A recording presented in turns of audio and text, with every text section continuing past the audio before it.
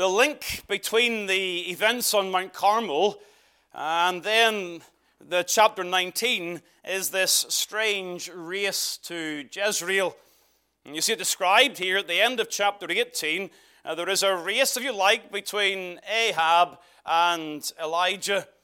Now we know at this point, and we said it already, Elijah is here functioning as the prophet of God. He is the mouthpiece of the word of God in the ears of the people and indeed in the ears of Ahab the king. But he runs before Ahab to the entrance of Jezreel in verse number 46. I say, how is this possible? Ahab in his chariot and Elijah on his feet, how can such be so? Well, we're told in verse number 46, the hand of the Lord was on Elijah. That in itself is a sermon.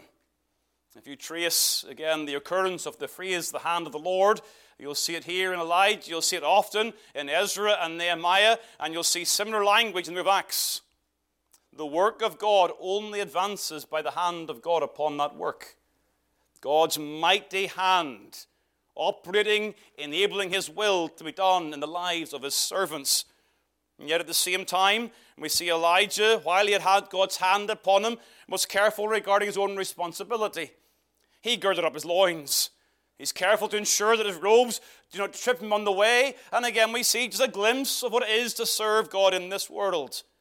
The hand of God, as we do our best to serve God in this world. But why did he run? Yeah, we see him running with the hand of God upon him, but why? Why did he run? Well, perhaps you could say a little humorously, he didn't get a ride with Ahab. Ahab wasn't going to invite Elijah into the chariot. Again, there's perhaps some application there. The people of God should not expect help from unbelieving, ungodly rulers. God's work is done God's way by God's servants. Carnal rulers do little to help the godly in a society. He ran, though, particularly before Ahab. Again, note the language very, very carefully there. He ran before Ahab. That is very deliberate language. He runs as a herald. As a herald runs before a king, so Ahab is the king, but Elijah is the prophet of God, and the word of God always comes before the king. The king must rule according to God's standards. And what you see here is Elijah is at the gates as the chariot of Ahab goes thundering past. So you know what it says here? He ran before Ahab to the entrance of Jezreel. Now you may not get the significance of that immediately. Why the entrance? Why is he standing there as Ahab thunders past? Well, the entrance of a city in Jewish times was the place of decision-making and judgment. And I'm going to suggest to you the scenario here is that Elijah, acting as God's mouthpiece, goes before Ahab to Jezreel to give Ahab the opportunity to seek the mind of God for the future.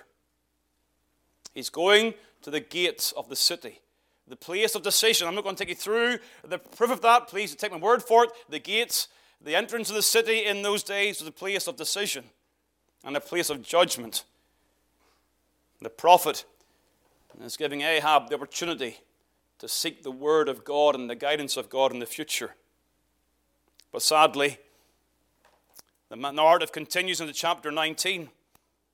Ahab, if you like, ignoring Elijah at the gates, goes directly to Jezebel. That's why he's going to Jezreel. Ahab's going there because Elijah's going there, because Ahab is going there. And ignoring Elijah, he goes to Jezebel. And sadly, God has blessed in Carmel, and yet that blessing may be superficial. Baal worship is dented, but God's word is still not chief. See, falsehood can be cast into the dirt, but God's word must be chief. We see times of blessing on both sides of the Atlantic, times of revival, and yet sin continues to abound. The absence of real change sets the scene for the events of chapter 19. You've got to understand that. It is the absence of real change in the nation that sets the scene for what's happening now in chapter 19. Now, I'm not saying that individuals were not impacted on Mount Carmel. But when you get to the events of chapter 19, you see there is no root and branch reform in the nation. The leadership has not changed, and the nation is largely unchanged. Even when you get on down to verse number 18, there are still only 7,000 who have not bowed the knee to Baal, even after Mount Carmel. There has not been this radical change that was anticipated. Now, ordinarily, this chapter 19, is looked on as an insight into the feelings and the depression of Elijah. Many modern Bible counselors and people who deal with people's mental health have looked at Elijah as an example here of depression. They see Elijah as a man falling into doubt and despair. And at times, I think I've also used Elijah in that way. I would not do so today. People say, well, look at Elijah.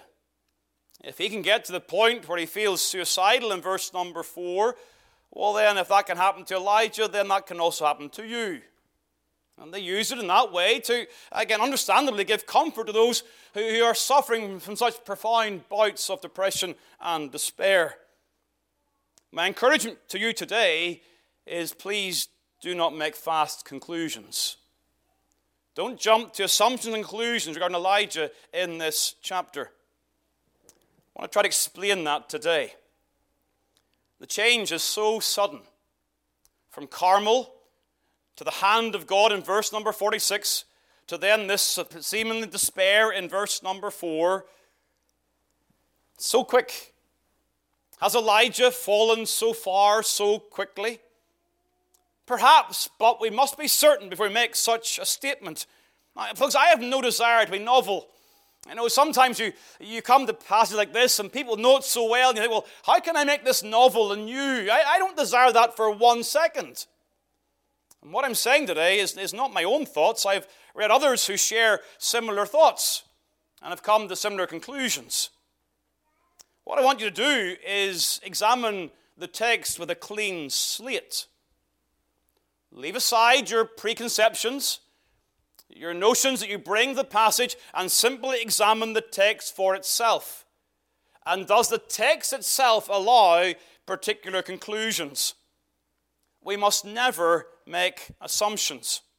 We must always examine the Bible, and the prevailing notion is to see Elijah here as a fallen, weak, and depressed character.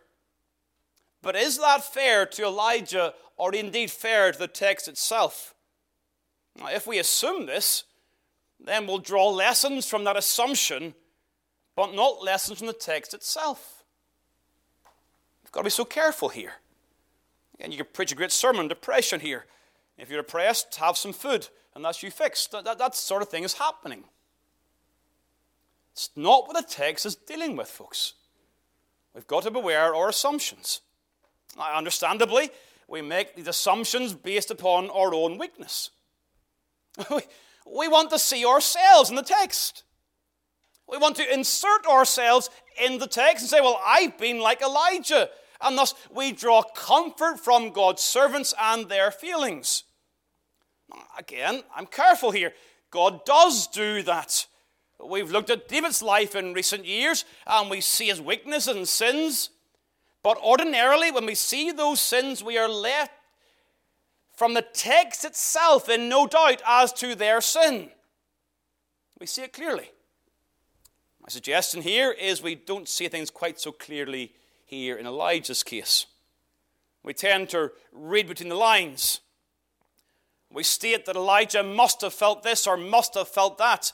We put ourselves in the position of the modern day psychologist and put Elijah on the couch, as it were, and psychoanalyze Elijah with simply presuming what he must have felt like at this time, without examining the text. Now, before we go on, there are two things we should understand. On the one hand, we are clearly told by James that Elijah was a man of like passions. as we are. That's how the word describes Elijah. Like passions as ourselves. The word for passions there is homeopathes. You've got the ending there, pathes. We get words like sympathy and empathy from that term. And so the word means like feelings. Elijah is a man of like feelings as us. Like emotions. Yet in the text in James is simply stating that God answers the prayers of one who is like ourselves, human in our emotional capabilities. God is not like us in that sense. He is not given to passions with those changed extremes of emotions. But men are, and so we are like Elijah. But the text in James does not require that those emotions be negative. They may be, but James doesn't say that. It simply says he's a man of like passions as we are, but emotions can be positive and negative. So that's the first thing to see. Yes, he's a man of emotions. But don't use James to then insert here negative emotions to Elijah in this text. Furthermore, never forget, Elijah is a man who is unusually favored of God. He is translated to heaven without dying. He appears on the Mount of Transfiguration. He is like Enoch, and yet Enoch's not in the mount.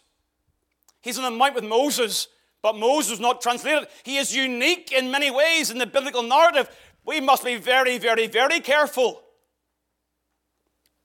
to bring negative conclusions and harsh judgments to bear upon Elijah without clear evidence in the Word of God. Suppose today, if nothing else happens, I want to encourage us to see our hearts and the tendency within our hearts to make harsh judgments. That is how we find ourselves in a fallen world. We have a tendency to be harsh in our judgments towards others, soft on ourselves and harsh towards others. So, before we go into the detail of this text, and I understand this is an unusually long introduction. Brother Patterson, this is not normal, okay? It's a long introduction. But I can't go next week and the following weeks without setting this down. You've got to see the big picture to understand the opening verses. So bear with me, please. We first of all assume that Elijah is running here from fear. That's assumption number one. Elijah must be afraid of Jezebel. There's nothing explicit in the text to say that Elijah is afraid here. It is not in the text.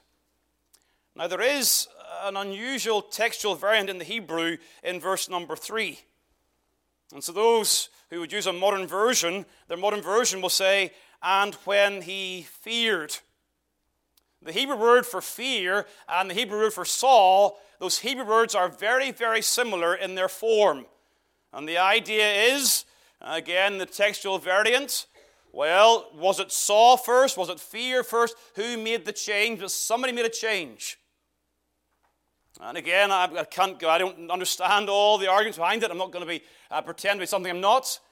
But it's a very, very strong argument that fear was inserted in newer copies because of the assumption that Elijah was afraid. But the text in its original simply says, when he saw. He saw the events in Jezreel. He saw what happens with Ahab and Jezebel. He sees those things, and he goes for his life. That does not mean that he runs for his life out of fear. You can preserve your life without necessarily being afraid. Wisdom may make him run just as much as fear may make him run.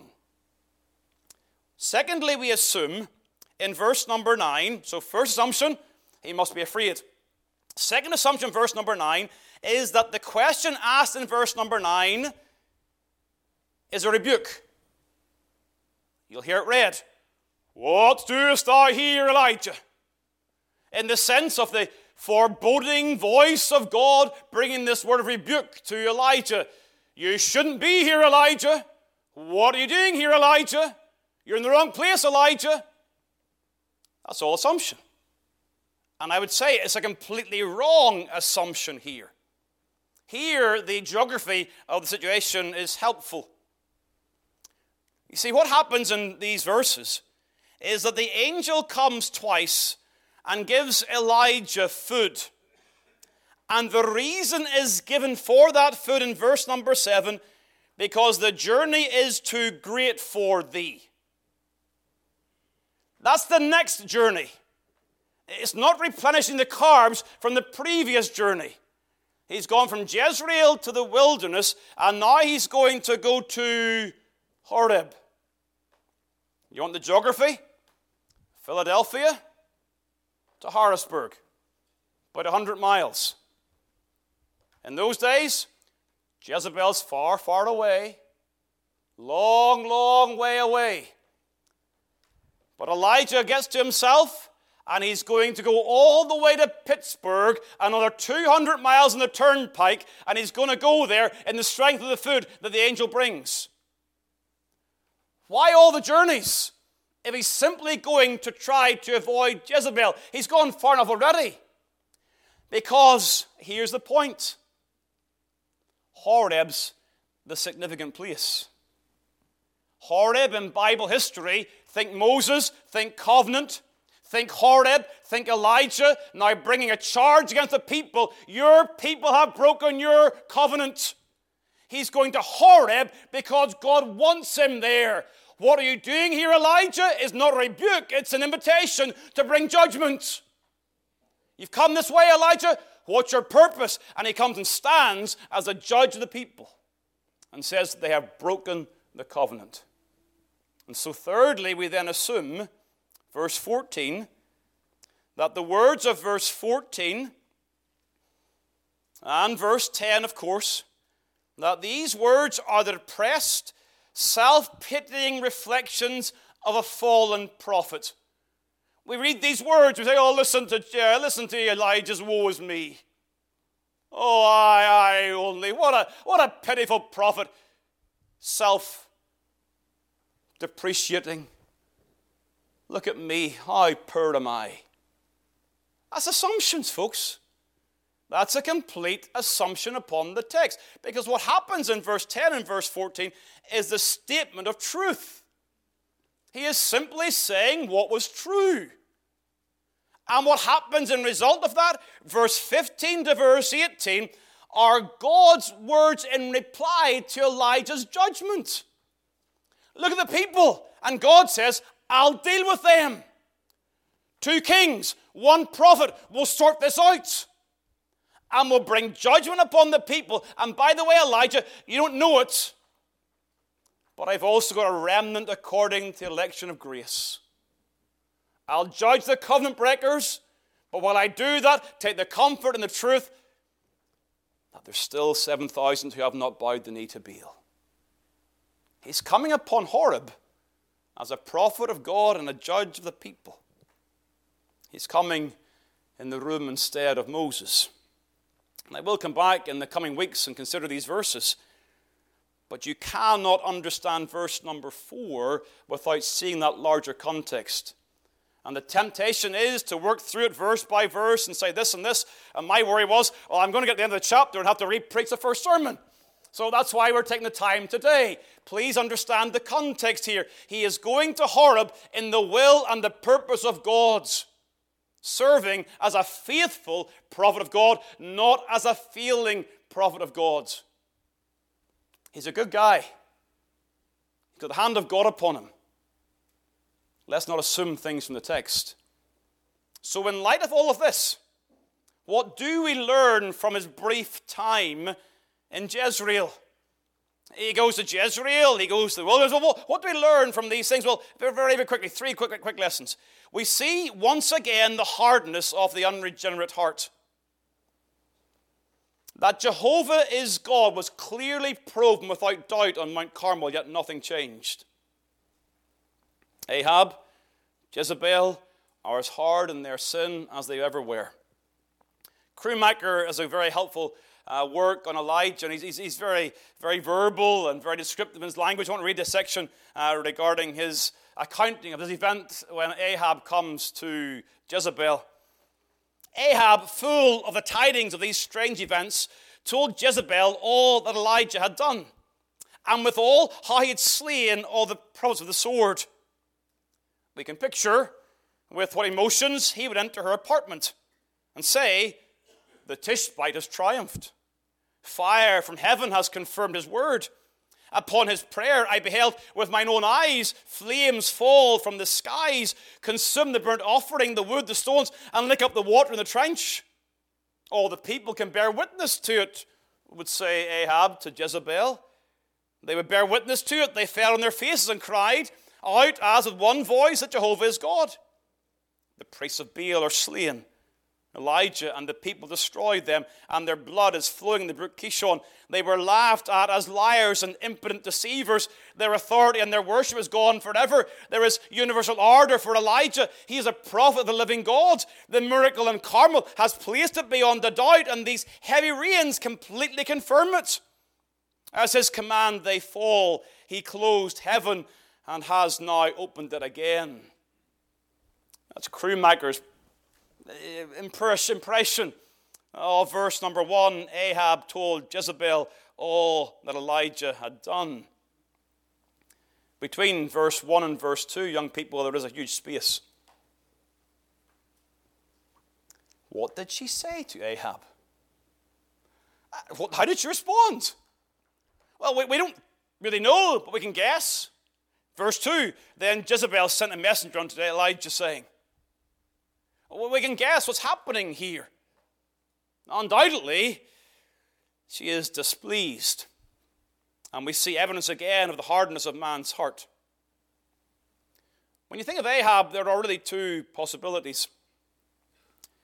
On the one hand, he may not have seen the obvious hand of God. Note what it says in the verse. Ahab told Jezebel all that Elijah had done. Such is the hardness of man's heart that they do not perceive the works of God, and they attribute the works of God to the works of men. And he says, all that Elijah had done, God is not in all of his thoughts. Psalm 10, verse 4 again, the wicked through the pride of his countenance will not seek after God. God is not in all his thoughts. But there's also the strong possibility that part of the reason for Ahab's hardness of heart is the influence of Jezebel. He goes to Jezebel, and Jezebel is the one in verse number 2 who takes the lead in the situation. Her power and her influence is so strong. Again, I borrow Crewmaker. He says this, many persons in every age are thus led blindfold by human influence. The chains with which the prince of darkness binds man to his yoke and banner are not always the grosser vices and passions. He secures thousands to himself and to hell by attaching them with the silken cords of a tender affection to persons who have taken part with the foes of the cross of Christ. Whatever the bond may be, whether paternal, filial, conjugal, or social, the effect produced is the same. Evil communications corrupt good manners. Now, Ahab has no good manners, but the power of influence is so very, very obvious. Young people, guard your peer group. Guard your friends on social media. Guard your hearts against all manner of corrupt influence. And do not presume that you are too strong for their influence. Evil, popularity are very, very strong factors in leading young people into the ways of the ungodly. People raised in the church, their peer group are their parents. We don't like parents, let's follow our peers. They're wiser than our parents. And they follow the influence of the ungodly. The hardness of heart is there. I'm not suggesting people are saved and then lost through influence. But those who are hard in heart, they are further hardened in their heart by those around them who they will gladly follow. And do you know what's perhaps even stronger than this? Is the influence of a spouse. There is something about the marriage bond that influence is stronger than everything else. And that influence can be for good or it can be for ill. 1 Corinthians 7, 1 Peter 3 highlights the positive influence of a godly spouse towards an ungodly spouse. Husband here today, is your influence on your wife to lead her in the things of righteousness? Do you direct her in the paths of godliness? Or is your carnality such that it makes her difficult to express her love for Christ in the home? Because that doesn't please you and rebukes your own coldness of heart. Dear wife, have you no time for Christ in the home? And you're hindering the godly influence of your husband. Here, if Ahab and Jezreel, birds of a feather, stick together, they're quite happy in their complacency. But please note the power of influence upon the heart of man. Ahab's not changed. Jezebel's not changed. She's got eyewitness account to what happened. Ahab saw it with his own eyes. He goes to Jezebel, and she will not change her heart. You know, we do all we can in our evangelism to make the gospel clear and plain. But such is the hardness of man's heart that no matter how plain and clear we are, the only hope is in God changing the heart. We've said this before dozens of times. I say it again. Our only hope is in the power of God to change the heart. But that is our hope. Man's heart is not too hard for God. And whilst we see the hardness of men's heart in their rejection, God can change the heart. You know, there were those in the gospel record. You can look at it in Matthew 27 and Matthew 28. The rulers, they come together, the body is missing. Well, let's concoct a story. The disciples stole it. Do you know why they concoct that story? Because in chapter 27, they record the fact, they rehearse the fact that he had said he would rise again. They knew the prediction. The prediction comes true, and yet they're still hard in their hearts that they will not believe the obvious truth. Is it any wonder people reject the gospel? Such is deception and such is man's natural hardness. But I wonder, in Acts chapter 6, we are told of many priests who become obedient to the faith. I wonder, were they part of that group in Matthew 27 and 28? I don't know. But could they be? Could they be those who at the end of the gospel were part of the group concocting the story about Jesus being stolen? But they then come to faith in God. Why? Because of the power of the Spirit of God upon the human heart, drawing souls effectually to Christ Jesus, the only Savior of sinners. The hardness of human heart. Secondly, very quickly, the hostility of satanic opposition. Jezebel's ire here, verse 2, is ultimately against Jehovah. She would have known that Elijah didn't send the fire. She would have known that that was not possible. And so her anger here is against the Lord through the medium of his prophet. A couple of things. When God's truth is publicly made manifest, satanic opposition rises. I remember talking to some of the older men in our denomination back in Northern Ireland in former days, and they would mark of times of great revival in the late 60s and the mid-70s in Northern Ireland. They mentioned those times when God was pleased to save a multitude of souls in a very short time. And they all would say, times of blessing, but times of tremendous trouble as well. Satan is always active when God blesses. But it's also worth noting that when people rage against God, they generally vent that anger against his servants. Well, that's good for you, preacher. You know, you're a preacher. I get you understand this, that if people are angry against the Lord, they'll be angry against you. I can see that. Folks, this is not about me, it's about you. Because you all live in family circles where you have unconverted loved ones. And at times, your loved ones, they rage against you. You think, what did I do wrong? Well, their anger is against the Lord. That's what people do. They rage against the Lord's servants, publicly or privately. So Christ would say to Saul of Tarsus, why persecutest thou me? The ungodly, they conspire against the Lord's anointed. But they show that anger against the church. Again, our time moves so quickly today, I don't want to turn here now, but you will see Jezebel is used in Revelation chapter 2 as an emblem of satanic opposition in the church of God. She's mentioned in the church of Thyatira as the one, her name being used, if you like, as a picture of satanic opposition. Satan's ways in that church, seeking to lead people away from the ways of God. Satanic opposition continues in false teaching today. Jezebel may not chase Elijah around the wilderness, but she deceives souls through the use of false teaching. Well, thirdly, very quickly, the hopelessness or the loss of hope, in a discouraged prophet. You see, on seeking to reflect upon the whole passage, I've encouraged you not to think of Elijah here as having a genuine bipolar mental illness. That's a real thing, where people go through heights of activity, great abilities like Carmel. Elijah's he's in a manic phase. And when you get to the juniper tree, he's now in a depressive phase. And so they say, this is clearly early bipolar mental illness. Please don't see Elijah in that category at all. I encourage you, that's a real thing, but that's not what's happening here.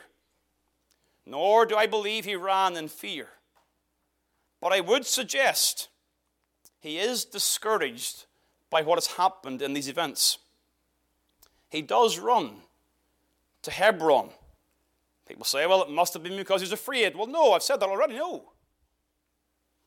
He runs, not because he's afraid of his life being taken, because he goes and then asks for his life to be taken, verse number 4.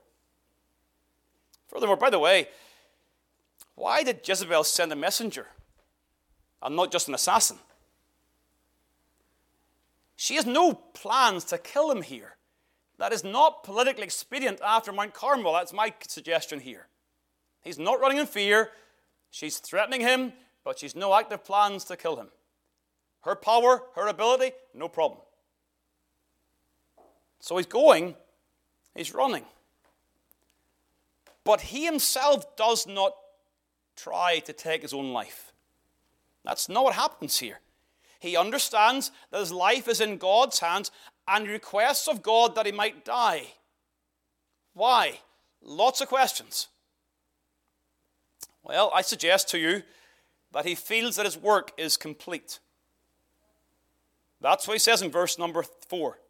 It is enough. My work is done. If the events of Mount Carmel can't change the hearts of the king and the queen, well, then nothing will. Nothing's going to change the hearts of people. My work here is done. I can do no more than Carmel. Carmel and the hand of God, my prayers, God's answered those prayers. Where do I go from here?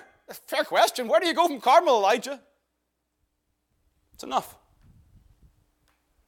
He also says in verse number 4, I am not better than my fathers. Now again, there are some here who insert here the idea of Elijah's pride. Did you think you were? And they suggest to you, well, here's an example. Here's a prideful spirit of Elijah. Now let's get at him again. Or again, could it simply be that discouragement that he did not succeed, where his fathers had also not succeeded? And those who went before him, they had seen the progressive declension of the nation from Jeroboam's sin all the way to Ahab, generation by generation, and the promise of God had not stopped that declension. And now Elijah says, I didn't do either. You see, in seeing Jezebel's response, I believe he is downcast that he felt, or he thought, that the hope for religious renewal was seemingly lost. And he is discouraged. But that discouragement is not in itself intrinsically a sinful discouragement. It is a reflection upon the times, and God is going to be pleased to correct his thinking in some areas. There are some very simple closing applications for today. We can get discouraged by the hardness of men's hearts and so little progress being made for God. Such discouragement can impact our attitude in the Lord's work, in the life of the church.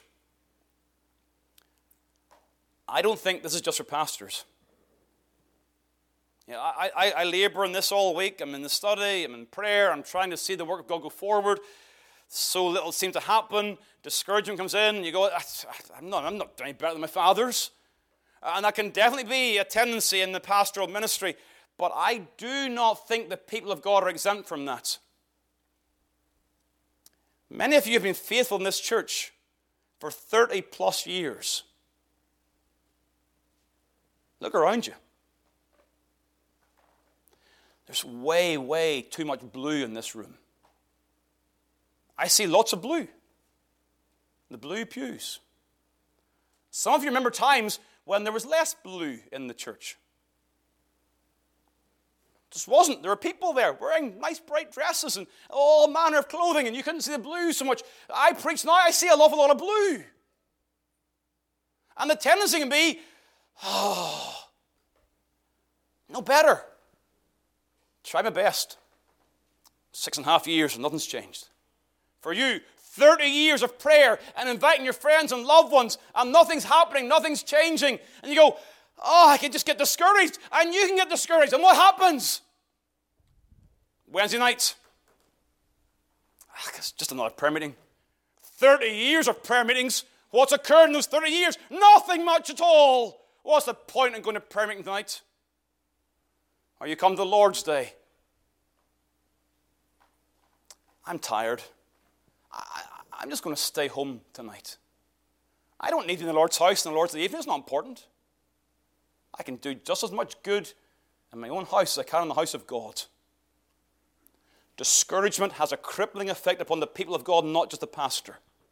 And we give up in our evangelism, we give up in our outreach, we give up in our prayers, we give up in everything because we say to ourselves, it's enough. All of this effort, it's enough. We have got to be so careful. And we must have realistic, biblically informed expectations of what we desire God to do. We all love to read revivals. We love the books. And we have the expectation that revival is normal when it's not normal. This is normal. And the Lord said as much. We understand, as Paul and Barnabas go to encourage the churches, they confirm the souls of the disciples. They exhort them to continue in the faith, and they encourage them with this wonderful truth. Through much tribulation, you enter into the kingdom of God. That's an encouraging message, isn't it? Well, it is.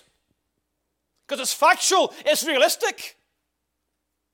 And it may be the case that in church history, the blue is more common than the color. And we live in the midst of blue in the church of God here, in the pews that we can see, because this is more normal. These times of tribulation testing our faith and causing us to get on our knees before God. Biblical expectations, not all who will live godly in Christ Jesus shall suffer persecution. So, dear people, be faithful and leave the results up to God. You Americans, you're all number driven. And so are we. How much money in the bank? That's how successful we are. How many people in our church? That's how successful we are. It is required of stewards that they be found successful. Faithful. Faithful. How's that going? Are you being faithful in your calling? Or have you succumbed to the discouragement of this age? The Lord's word will not return void.